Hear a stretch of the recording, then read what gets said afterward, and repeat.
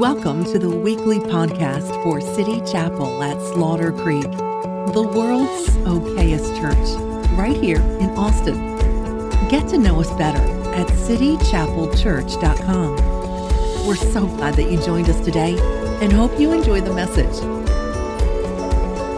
Last week we looked at the passages of Scripture that show that really our life is a courtroom. Your life is a courtroom, my life is a courtroom, and in the courtroom of our life, you are the judge.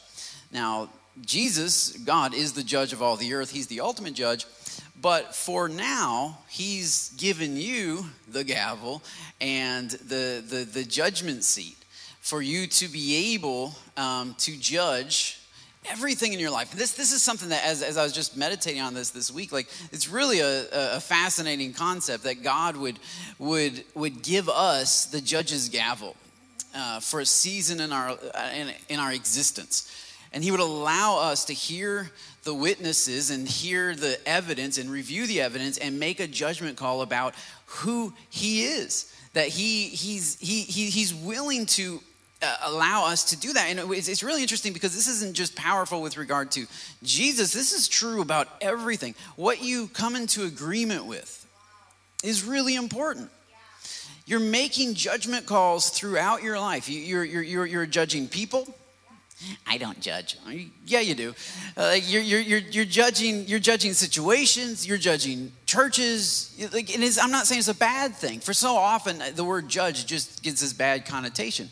But if that's the case, then why do we have judges if all judging is bad? It's not. Judging is not bad. Judging is merely the ability to affirm what is right and to condemn what is wrong. This is the role of a judge, okay? And so if you want to go to school to be a judge, it's not the same as a drug dealer. You're not a bad person, okay? Like there's some good things about being a judge. And so there are good judges even in the world. There are good judges that try to do what is right, that try to judge fairly and try to uphold the law. This is good. Well, you are also judging things throughout your life, and you're either affirming what is good, right? Or you're affirming what is evil. You're either condemning what is evil or you're condemning what is good. But I believe that God wants us to have wisdom in our judging and in our judgments, because how we judge things will determine on how God is able to work in our lives. Because like what happens in a courtroom, when the judge lowers the gavel, the one that he condemns is bound, and the one that he approves of is released. What did Jesus say? He said, I will give you the keys of the kingdom. Whatever you bind on earth will have already been bound in heaven. Whatever you loose on earth will have already been loosed in heaven. In other words, Jesus himself, God himself, it's not that we're more powerful than God, but God has chosen to limit his power to our agreement.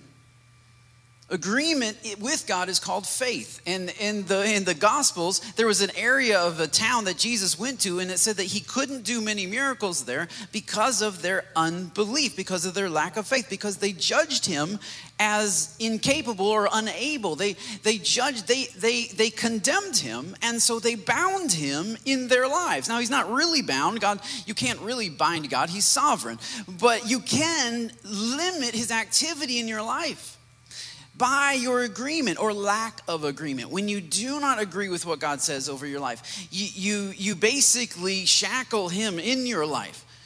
And he is powerful and he is able and he is who he is, and you can't change that. But in your life, he will be limited. You will not see the power of God in your life.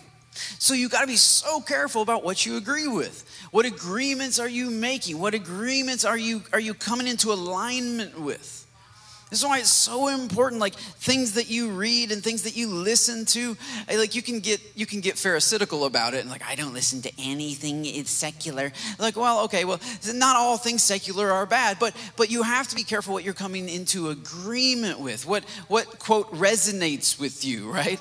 That speaks to me. Well, that's interesting. Is it in line with the truth of God's word? If it is, then great. You're going to activate the power of God in your life as you believe what God says. But if it is not in line with the truth of God's word, you're going to activate an entirely different power in your life. You're going to release chaos. You're going to release lack of self-control. You're going to release, like, so much of the time, like, we have a desire to follow God, but we don't agree with him. And it's like, well, okay, I know I should do this, but I really don't. And the key is to come into agreement first. As we come into agreement, we release the Holy Spirit in our life. As we come into agreement with him, we release his activity, and it enables him to do what he's promised us to do. So you will not find the promises of God in your life so long as you continue to agree with the enemy. And the enemy is the accuser, right? He's the one bringing exhibit A, exhibit B, exhibit C against God. God is the defendant. God is trying to prove that he is who he says that he is to you.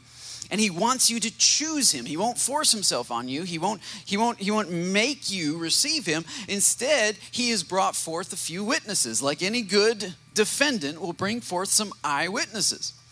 And John talks about that. And so if we can look at John, 1 John chapter 5, verse 1 through 6, actually. Let's start at verse 6. So actually we're going to start at verse 6 and we're going to go forward. I'm going to read the whole chapter today. This is the one, he says, who came by water and blood, Jesus Christ. And he's talking about Jesus. He didn't come by water only, but by water and blood. And it is the Spirit who testifies, because the Spirit is the truth. So go on to verse 7. Is the Spirit who testifies, because the Spirit is the truth. Trying to find it. All right. Anyway, verse 7 says there are three that testify. There are three that testify. And then verse 8 tells us the three witnesses, or the three that are testifying: the Spirit, the water, and the blood.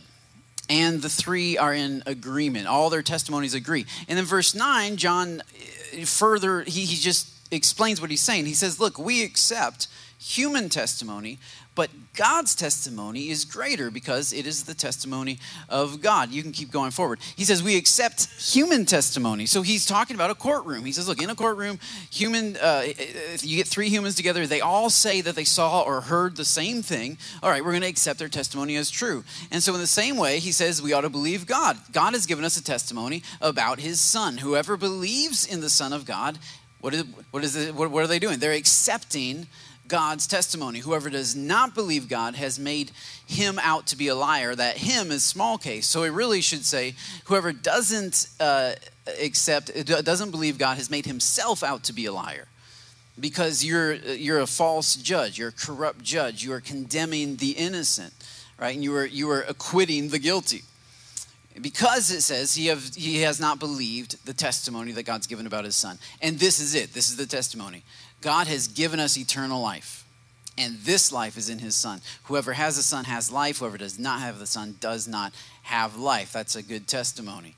The witness of the Spirit, the water, and the blood, they all agree that God has given us eternal life, and this life is in his Son Jesus, and whoever has Jesus has life, and whoever doesn't have Jesus does not have life. And so today I want to talk about the second witness. I would like to bring forward to the witness stand the second witness. Last week I talked about the first witness, which is the Holy Spirit, and we saw how the Holy Spirit testified about Jesus in his earthly life, but also how the Holy Spirit continues to testify about Jesus in our present life. He's still speaking about Jesus. And so today I want to bring forward the second witness, which this is a little bit weirder. It's a little bit, I don't know. It's water. So it's easier, I think, for us to think about the Spirit as being a witness, because it's like, oh, that's a person. But now we're talking about water. How exactly does water talk? I know money talks, but how does water talk? I mean, how does water testify about Jesus? And so what I want to do is I want to walk through just the life of Jesus and just give a few examples of some of the testimony that water was given. So water was brought to the witness stand from the very beginning of Jesus' life on earth. So you have the Spirit who sends the angel to Mary, who is a virgin, and says, you're going to bear a child. You're going to call his name Jesus. He will save his people from their sins. And she asked the obvious question, how is that going to happen since I don't know a man? I'm not married, right? And the Spirit, the angel says, well, what's going to happen is the Holy Spirit is going to come upon you. He still doesn't explain how this thing's going to happen. He just says, look, you're going to have an encounter with God that's so powerful that it's just going to happen. This has never happened before or since, all right? This is like blowing apart basic biology. How is this going to happen? Mary is asking a legit question. The angel says, well, the Holy Spirit's going to do it. That's the first witness, the witness of the Spirit. Mary believed that witness, even though she had no evidence. She believed that witness, and she had an encounter with God. We don't know how that went, but it must have been pretty awesome. And she wakes up the next day, and nothing happened. Now, I know some of you ladies, like, you knew the next day. I know, like, that's what some ladies say. I can't argue with that, right? Because I have no idea. Like, I can't relate. But I also know that some ladies knew the next day, and then they didn't, and it wasn't right, and then they knew the next day, and then it wasn't right, and then it finally. So if you guess enough, you're going to get right. You know what I'm saying? So I'm just saying. I'm not saying. I'm just saying. Maybe she did know the neshe day. I don't know. Maybe her women's intuition kicked in. I don't know how that worked. I know the next day she didn't look any different. She probably didn't feel any different. And so now the prosecuting attorney shows up in your life and says, hey, I know God said this thing was going to happen. I know you had this encounter with God, but there's no evidence. Nothing's changed. Your body's still working the way it was. Everything's she's never been pregnant before. She doesn't know what to expect when you're expecting. There wasn't that book out back then. So she doesn't even know, you know? And the prosecuting attorney says, look, you had this experience with God, and yet nothing is different. You are the same person you were before. Yeah, and this is what the prosecuting attorney does. This is what Satan does in our life. You'll have an encounter with God. You'll wake up the next morning. You'll feel the exact same as you did before the encounter. You'll wake up on the same side of the bed that you did before the encounter. You might have some similar attitudes that you had before the encounter. You might you might just have an encounter with God, and God says he did something in you, but you don't necessarily see the evidence yet. And so the question is, what do you do? What do you do when God says that he did something in your life, and yet you don't see it happening in your life? Well, for Mary, she continued to believe because the witness of the Spirit, because the Spirit told her this. So it is so important that the first witness that God brings into our life is the Holy Spirit. He's the one who draws us. He's the one who calls us. He's the one who convicts us of our sin. And when we confess our sin and repent of our sin, we believe by faith that he has forgiven us of our sin. We don't always see the forgiveness here. We don't always see it activated in our life. We're not always overwhelmed with emotion. Oh my goodness, I'm so forgiven. Sometimes you just simply believe it by faith. You wake up the next morning, you're still struggling with the same temptations, still dealing with the same tendencies, still have the same parents, still dealing with the same spouse. You know what I'm saying? Your kids are exactly, everything looks the same. And you're tempted to say, well, I guess I didn't really have an experience. Or I guess maybe the Holy Spirit, the witness of the Holy Spirit isn't true. And it's so difficult during those first few weeks. But then, and this is where it'd probably just be helpful to get the whole courtroom thing. But then the witness took the stand. So what happens is, if you just believe long enough, and you keep believing, and you keep reminding yourself of what Scripture says, what the Spirit said, because the Scripture is inspired by the Spirit. So if you keep reminding yourself of the first witness, what happens is eventually a second witness will come up and take the stand. In other words, eventually After, I don't know, I remember with our first kid, I don't remember the second one, but I remember with our first child, Madden, it was about, Ro could probably say, it was like 5 or 6 weeks or so, and she started to get a little bump, like a baby bump, I think she called it, I don't know. It was like her belly started sort of popping out. What is that? Well, that's a baby. It might have been more like 8 to 10. She would tell you. I don't remember. It was like there was 8 to 10 weeks. I mean, like I don't know exactly when, but I just know that if you hold on long enough, something starts getting larger. And what is that? Well, that's a sack. That's a sack with a baby in it and a whole bunch of water in it. In other words, if you believe the word of the Lord, the Spirit of God, and continue to walk in obedience, you believe the first witness, after some time, the second witness will sort of pop out. The water in her belly started getting bigger.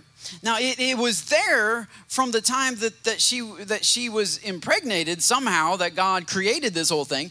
It was just so small that she couldn't see it. She had to accept it by faith. But there came a point at which the water started becoming unavoidably noticeable.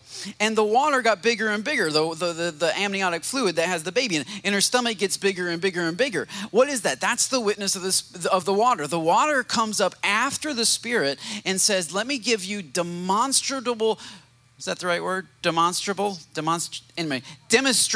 proof. That's how you spell it. Let me give you like undeniable visual.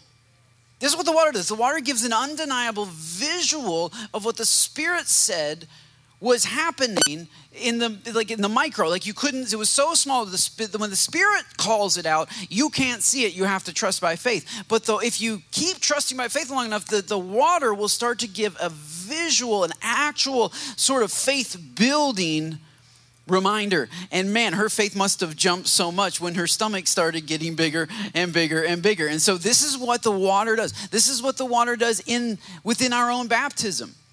Right? This is why it's so important that before you're baptized, you've already received the Spirit in terms of salvation. You've already believed the word of God that if I confess my sins, he's faithful and just to forgive me and cleanse me from all unrighteousness. It's important that you already have that event in your life, because the water of baptism is meant to agree with what the Spirit is already doing in your life. And so if the Spirit isn't already doing things in your life, don't get baptized yet. Because I've baptized some people and the water didn't agree. It was an attempt to do something. The water was an attempt to start something that was supposed to be started by the Spirit. So the Spirit is the one who draws us, convicts us, convinces us. And it is with the Spirit that we repent. It is with the Spirit that we believe. It is with the Spirit that we are saved. Not by the water. The water doesn't save us. And it is with the Spirit. And however, the water is a confirmation. It agrees with what the Spirit is already doing in our life. Because there are other baptisms where you know God's already doing something in this person's life, and then we dunk them, and it is agreement. And there's a strong connection there, and you're like, yes, this is absolutely true. One time early on in City Chapel, we were having a baptism service. We just put it out on Facebook the day before or something, and this girl showed up, and I didn't know her, and she said she wanted to be baptized, and so I said, great, and I asked her a couple of questions, but it was kind of just quick, and so we dunked her and prayed over her, and then afterward, we're all standing around talking, and so I said, so what brought you to City Chapel? Like, why did you want to be baptized today? And so then that's when she told me that it turned out she had a dream the night before that her dead grandmother appeared to her and like told her that she wanted something, I don't know, wanted to be baptized or like get close to God or something. And then she saw on Facebook our baptism. She thought it was a sign, so she came to get baptized. And I said, well, dreams of dead grandmothers are nice, but that's not the Holy Spirit. There's just because you have a dream of somebody it could have been the pizza, or it could just be that you miss your grandmother. All these things happen. God could be speaking to you through a dream, or he could not. I don't know. The evidence, though, the Spirit is in your life when you know that you have repented of your sins and you're actually making changes in your life. This is where you know It's more than just a dream of a dead relative. It's more than just a feeling of emotion in the moment. I think I need to do that. No, it is consistent with a change that God is doing in your life. Because Mary, God had done something in her life. She just couldn't see it yet. She believed it, she received it, but she couldn't see it. But the water then was the visual that said, no, he's absolutely done something in your life. And here's the visual proof. You look different today than you did 6 weeks ago. You look different today than you did a year ago. There's a change in your life. And that change in your life, that's what the water does. The water is a symbol of purity or of washing or of cleansing.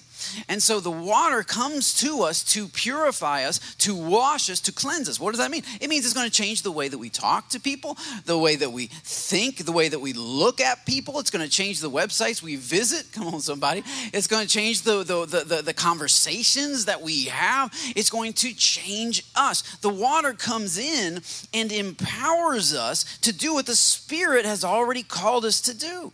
So the Spirit says you need to change your life. You need to turn around. And we say, yes, I'm going to start turning around. And we're trying to turn around, but it's pretty hard. We can't do it on our own. And that's where the water comes into play. And the water comes and says, hey, you need to turn around, and I'm going to empower you to turn around. You need to change your thinking. I'm going to empower you to change your thinking. You need to stop going to those websites. I'm going to empower you to stop going to those websites. You know what I'm saying? Like, it is the water that actually creates a visual shift in your life. And so Mary has this visual shift, and it's growing inside of her. And then Jesus, in his very first act, really a public act, is a sermon that he gives where he says, the Spirit of the Sovereign Lord is upon me.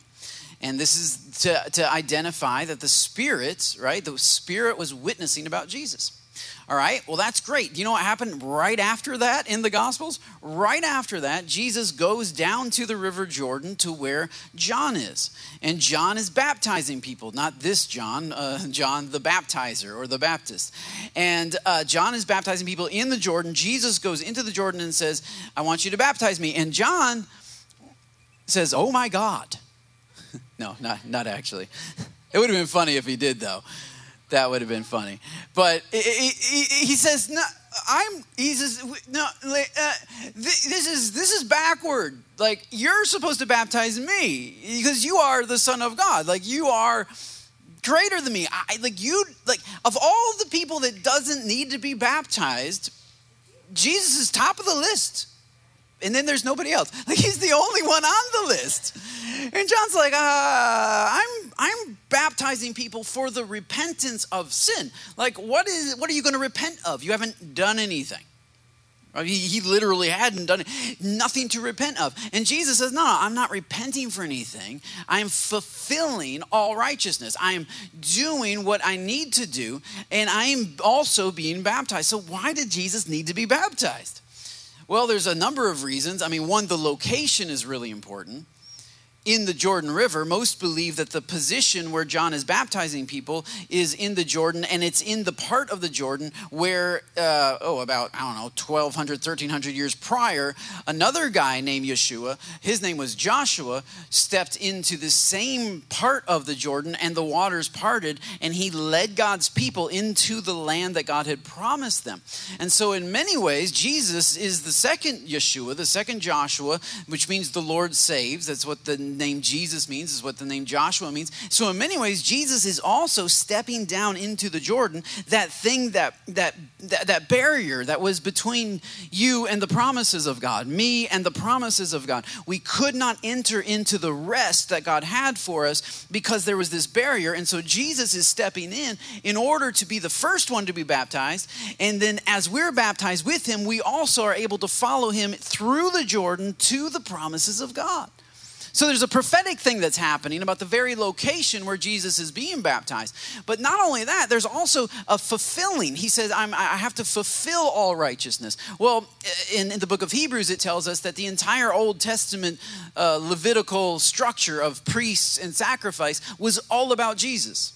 The whole deal that they would have these priests, which is why we don't need priests anymore because we have a priest. His name is Jesus. But they used to have priests. These priests were in charge of offering sacrifices for the sins of the people. Well, now Hebrews tells us that Jesus is our great high priest who offers himself. So it's interesting. Jesus is both the priest and the sacrifice. Like he's the lamb and the priest. And he offers himself as a sacrifice for our sins once and for all. So we don't have to keep killing lambs and keep hiring priests. But when they would hire a priest, the priest would come by three things. First off, the priest would have to be washed in water. He's dripping wet, symbolizing purity. So he's washed with water. Then they would sprinkle him with blood, symbolizing atonement, that he would stand in the gap and make atonement for the people. And then they would anoint his head with oil, symbolizing the Holy Spirit. The three witnesses. You have the Spirit, the blood, and the water. And so here's Jesus, and he also came by the Spirit, by the water, and by the blood. So he's fulfilling that as a priest. He has to be washed. And not only does he have to be washed, but he comes up out of the water, and there's a visual symbol of him, of his purity. He already was pure before he got in the water, but when he comes up out of the water, now everybody has a visual. And I said one of the things the water does is it provides a visual for our faith. Well, this is what happens. Jesus comes up out of the water. Here's a visual of cleanness, a visual of purity, and when he comes up, the heavens open up, and the Father speaks over him and says, "This is my beloved Son, in whom I am well pleased." And then the Spirit comes and lands on him and rests on him. But this is the key. God's pleasure is in his Son before his Son performs anything. He hasn't preached a Sermon on the Mount yet. He hasn't raised the dead yet. He hasn't done anything. So where's the pleasure? The pleasure is in the purity. The pleasure is in the purity. That when we allow the washing of the Word of God, to wash us and to cleanse us, then before we start serving, before we start tithing, before we join a church, before we do anything else, we are candidates for the pleasure of God, because God sees the purity that's happening in your heart. And he sees that purity, and he sees his Son as a visual representation of his ultimate purity, and he says, "This is my beloved Son, in whom I am well pleased." In other words, the pleasure of God is within our purity. And that's the other word that the water gives to us. Because so often when we first put our faith in God and we first start trying to follow God, there's so many things in our life that need rearranged and need washed and need cleansed. We get so discouraged that we're so far behind what we need to be and who we need to be. And yet the water stands up and says, no. God is really pleased with that step that you made today. God is really pleased with that thing that you denied yourself yesterday. God is really pleased with that apology that you made to so-and-so when you said such and such. Like, God is pleased. His pleasure is in the purity. And the purity isn't always visual. It was at the baptism for everybody to see. But it's not always visual. Sometimes only you and God see it. Sometimes it's a shift that only you and God are aware of. But man, if you could see the pleasure of God before your performance, before your gifts are activated, before your leadership skills are, on display, before you get on the stage, before you get a microphone, if you could see the pleasure of God in daily steps of purity, He's rejoicing over you. He's thrilled about it. And the water is there to prove it. The water says, no. God has given us eternal life. God has given us eternal life. It's a really good thing. And it's not based on your performance. And it's not based on your righteousness. But in his own grace, he's ready to empower you to live differently. And so we get discouraged. Sometimes conviction discourages us, but the water is there to encourage us and say, no, God is finding pleasure in the steps that you're taking. God is finding pleasure in the moment by moment, the way that you're learning to moment by moment lean on him. See, God doesn't demand, he doesn't merely demand righteousness. He gives righteousness. That's what the water doesn't just tell you to be clean. The water washes you. And so God doesn't just tell you be holy. He tells you be holy, but then he empowers you to be holy. He washes us with his word and with his spirit. And the power of the word of God in our life begins to, and it's not all at once. Because you wash with water, I mean, you got to do some scrubbing, you know what I'm saying? You're going to have to do, it's going to take a little bit. It's going to take some time. But the water is there all along to show you the progress that you're making. Water, unlike, tar. I have this stuff that I wash my hair with. It's like got 1% tar in it because I struggle with dandruff. And so this tar stuff, like I guess it does something to your scalp. I discovered it when I was like 20 and I just get the same kind all the time. It smells terrible. And it's really, really like, it's almost blackish. I don't know. It's freaky to put on your hair at first. And you really don't want to get it in your eyes. That's why I try to keep it out of my eyes. But as I wash my hair with it, it's like it's this funky brown kind of dark color, and you can't tell if it's clean. And I think sometimes people feel like that's kind of their walk with God. It's like, well, it's all just a big jumbled mess. I don't really know. But no, like when you wash with water, like you can tell. When I wash my car with just water, you can tell when it's clean or not. And when you put soap and suds on it, then you can't tell, and you don't know. Oh, you're hoping that it's doing something. But the water of the Word of God, it does incremental cleanliness, and you see it every single time. You see the benefits of it. You get to witness it in your life, and it's encouraging. And so Jesus is baptized. He comes up out of the water. The water testifies to him, to his purity, and to the fact that he is eternal life. And then he goes about his ministry. And the very first miracle that Jesus performs is all about water. Right? He's at a wedding in Cana, and these weddings, they used to last for 7 days. So you would get married, and you wouldn't go on a honeymoon. You would kind of have your honeymoon with your family. Yay! And you party, like they're very family oriented. And so the couple doesn't go off on their own and like go to Vegas. They hang out with their family for 7 days, and the father of the bride provides this feast, this meal. He saves up like a lot of his life actually to provide this, because in that culture, it's very important that you treat your guests well. In fact, treat your guests better than yourself.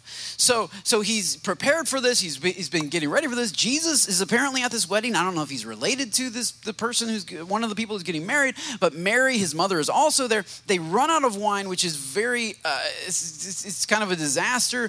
The man's going to be shamed in his community. And Mary says, hey, my son can do something about this.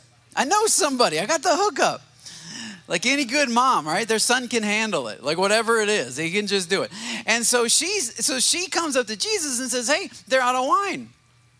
And he says, well, I wasn't drinking it. You know that. I'm just kidding. He didn't really say that. It was Peter, that guy. Like he's been like, can somebody put a limit on him? I mean, come on. The 12 disciples, they are drinking it. And Mary says, well, and Mary doesn't even argue with him. But Jesus does say, what does that have to do with me? I'm not the wine guy. Like, what are you talking about? And Mary says, okay. And so Mary goes to the servants of the house, the guys that worked for the master of the house, the father of the bride, and says, just go to that guy over there, do whatever he tells you to do. So the servants come to Jesus and is like, so what do you want us to do? We're out of wine. We're in big trouble. What do you want us to do?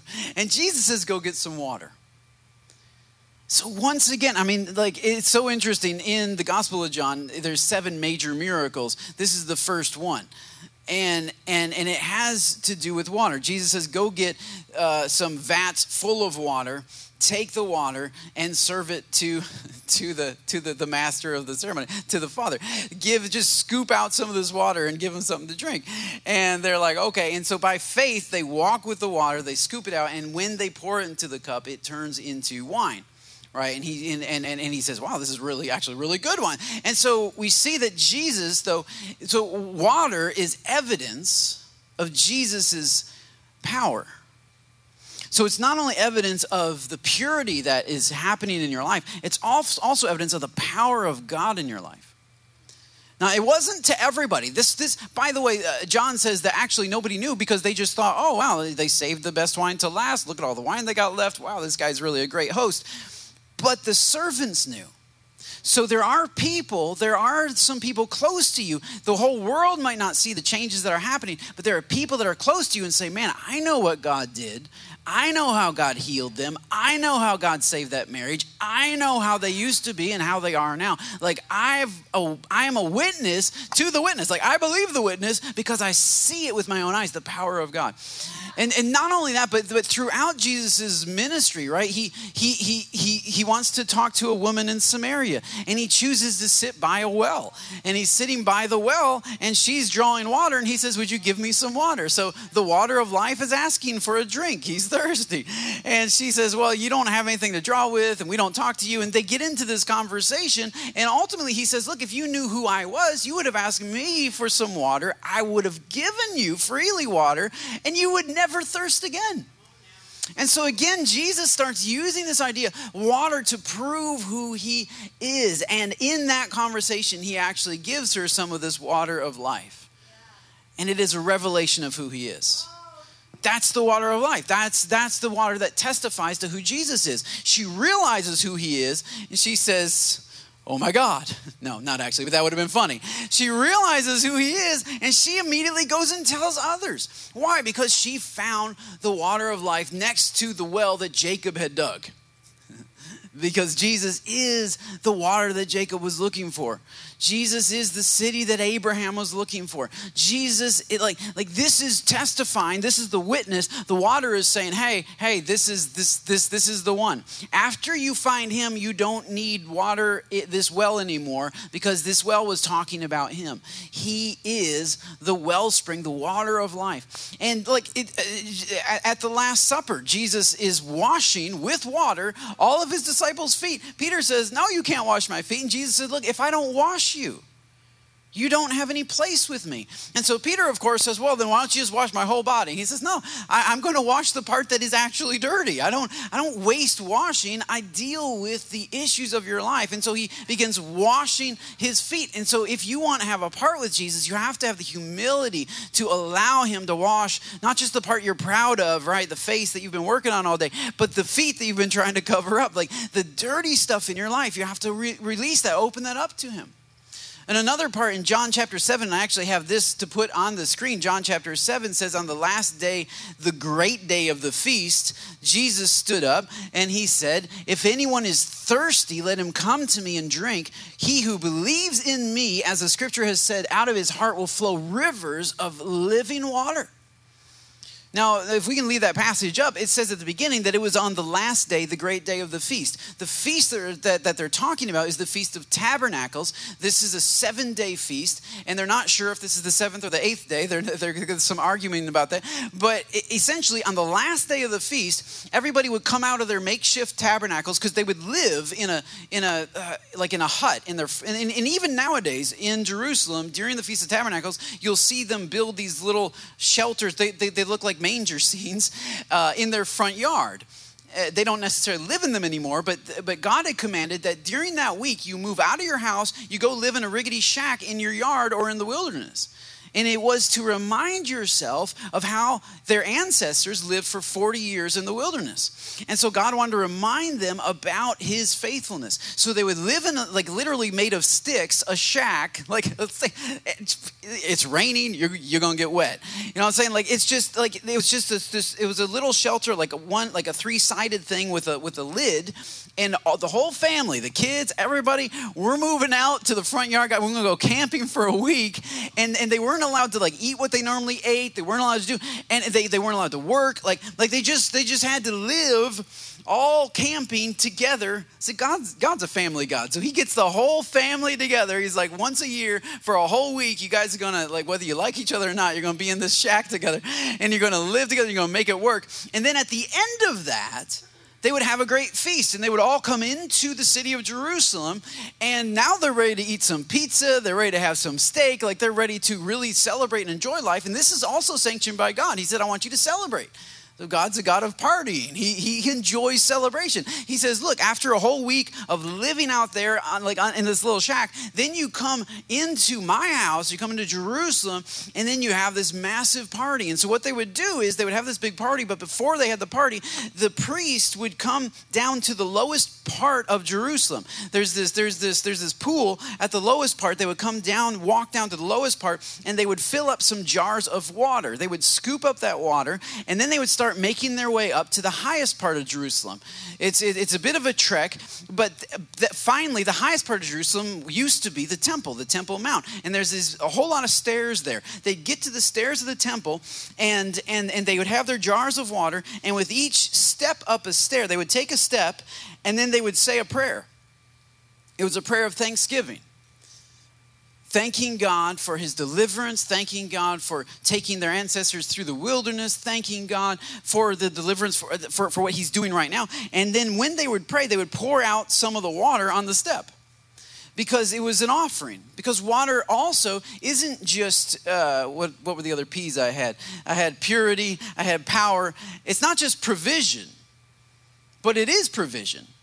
This is God's provision to them, because when you're in the wilderness, you really need some water. And there happened to be in the wilderness a rock, and God told Moses to speak to the rock, and water would come out of the rock. Right? And so Jesus stands up and says, hey, if anyone's thirsty, come to me. I am the rock that water is flowing out of. Okay, so this is what they're celebrating. And they're taking that provision, it's called tithing, and they're pouring some of it out to God in praise. So water is the provision that God's given you, and as you've received, so you freely give. And with each step, you take a step, and you worship God for the step. And this is what's interesting, because for Americans, we have a hard time worshiping in the steps. We're always trying to get to the final destination, and that's where we're going to worship. Like, we're going to climb all the way to the top, and we're just going to do the whole bucket on top of our heads, and we're like, woohoo! Like that's kind of our plan. We don't celebrate till we hit the weekend, right? Until we hit the anniversary, or until we hit, we're always looking for the top of the steps. But what they did is, with each step, they take one step and they pour out some of the water, and they'd worship God for the one step.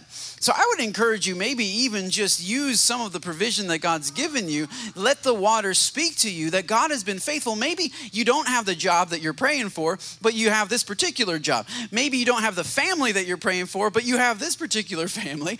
Maybe your spouse isn't the spouse you're praying that they will be eventually, but you have this particular spouse. And man, if you could learn to worship in each step, like you take one step, pour a little water, and say, God, hey, this is, I'm a little bit further than I was last week, right? That's why we worship weekly, because I may not be exactly where I need to go, but I'm not where I used to be. I'm at least one step higher than I used to be. And before I even take the next step, I'm not going to rush to the end product. I'm going to praise you in the middle of the process, pour out a little water right here, and say, God has been faithful right here. He gave me this water. He gave me this ability. And so I'm going to thank him right here. And then I'm going to take the next step. And look, wow, God's been faithful here. Let's pour out a little more. And as I look back over my life, I'm able to thank him more and more and more and more. And guess what? In Jerusalem, there is a top. But in life, there is no top. You never get there. And so if you don't praise him in the process, you're just never going to praise him. And so the water is not just for purity, and it is provision. The water testifies that God has given us eternal life. God has given us eternal life. And so we don't hold on to our provision so tightly. Because God has given. See, if you didn't have something greater, you wouldn't let any of this water out of the cup. You would just grab it all for yourself and try to collect everything that you have. But because we believe that God has given us eternal life, we don't have to hold on to this life so tightly. And it's so interesting. I grew up in a home where they knew God had given them eternal life. And my parents got saved 6 months before I was born, and they knew God had given them eternal life, which means that they weren't highly involved in like a retirement plan. Because a lot of the money that they brought in was going toward the church, was going toward others, was going toward whatever God was doing in the moment, because God had given them eternal life. I'm not saying it's bad to save. I personally try to save a little bit more. But at the end of the day, you can save up all you want. And it's crazy to me that people at the end of their life are more consumed with staying here. It's so weird. It's like your 20s and 30s and 40s, and they're like, okay, that's all God. And then sometimes people get to the end of their life and they're more consumed about stuff they can't take with them. Why? Because maybe they don't know that God has given them eternal life. Or maybe they don't remember that. Maybe they don't think about that. But when you know that God has given you eternal life, then you can pour this out freely. You can give freely. And so my parents have continued, right? So and this is how they raised me. This is how they brought me up, to hold on to life loosely, but to hold on to God with a tight grip. Because God has given us eternal life. And if I have God, I have everything that I need. If I don't have God, it doesn't matter what else I might have. It doesn't matter what my bank account says. It doesn't matter what people say about me. It doesn't matter what kind of church I would build. But if I don't have eternal life, none of this matters. And so the water will stand up. The provision that God gives us is a reminder that God has given us eternal life. So don't fall in love with the witness.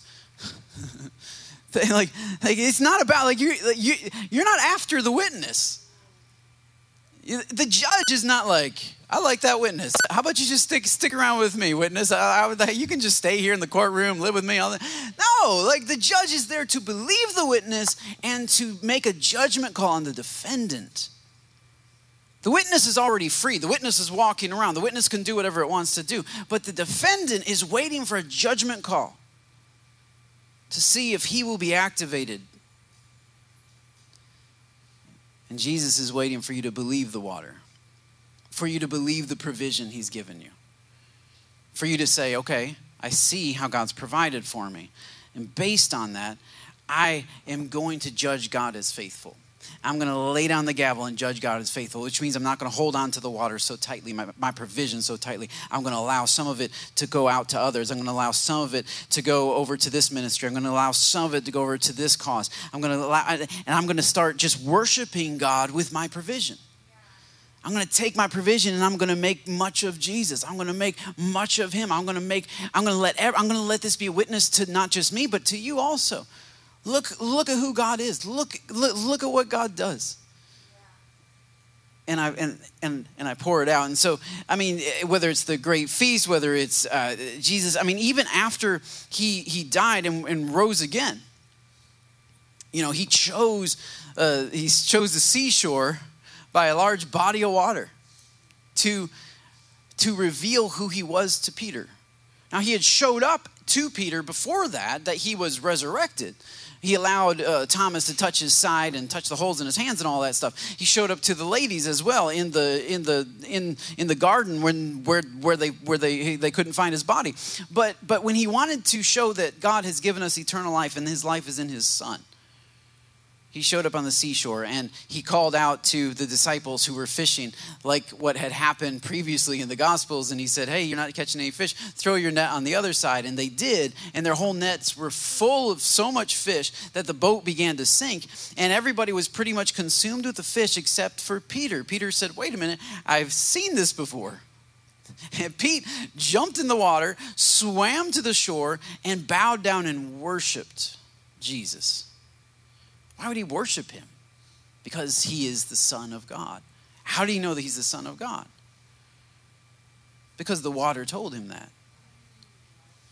The proof was in the water. The proof was in the fact that he had done this miracle in Peter's life prior. And then Peter saw him do it again. And sometimes when God does it again, sometimes water, the first time it came into your life was good back in 1975. But when God does it again, sometimes it's the second time that really convinces you. Sometimes it's the return back to God that really speaks to you. Because it's so interesting how we're able to have these experiences with God, and then over time these experiences sort of fade in the background. And we wonder, well, I don't know if that was really true. I don't know if that was might have just been me being emotional. I don't really know. And then we forget. But when he does it again, when he draws us again, when he calls us again, when he shows his love and faithfulness to us again, when he offers forgiveness and sanctifying and cleansing again, when he does it the second time, it's like, okay, now I know that this really is God. The water stands up in the witness and says, hey, God is not only trying to make you pure, he's not only bringing his power into your life and his provision, but also his faithfulness. And his faithfulness just really draws us into him. And so, once again, my question is, are you ready to judge Jesus? Are you ready to affirm him, really? Are you ready to believe the message of the water in your life? And I could go right on down through church history, how purity has testified to the people of God. Even just the very fact that within our own culture, people expect Christians to act differently. You notice that? Let a CEO of some major company do something dumb, nobody says anything. Let a senior pastor do something wrong, and everyone, why? Because for centuries the water has spoken up and said Christians are different. Yeah. And this guy's not a Christian because he's not different. Even our own culture recognizes that. The media recognizes that because they've seen for 2,000 years the water has stood up and said Jesus makes people different. If they encounter him, if they walk with him, not saying that they never make any mistakes, but he makes them different. And so our culture is shocked and aghast when somebody who claims to be a Christian then acts like them. Why? Because for 2,000 years, the witness of the water has been saying, hey, this will change you. This right here, this will do something. And even people that don't believe in it and don't want it still have to admit, yep, it does something. It changes people. I've noticed that. This guy over here is weird because he didn't get changed. He just got religious. So something's weird with him. But wow, yeah, it does. And it does. And so even people that deny Jesus, who he really is, they don't believe the full witness of the water. They've noticed that purity happens. Change happens. And so if you're open to that change, I would encourage you just to even just raise your hands right now, just open your arms in an act of receiving, whether you're watching from home or you're here in person. And Father, what we just want to do is we want to receive the water, the spiritual water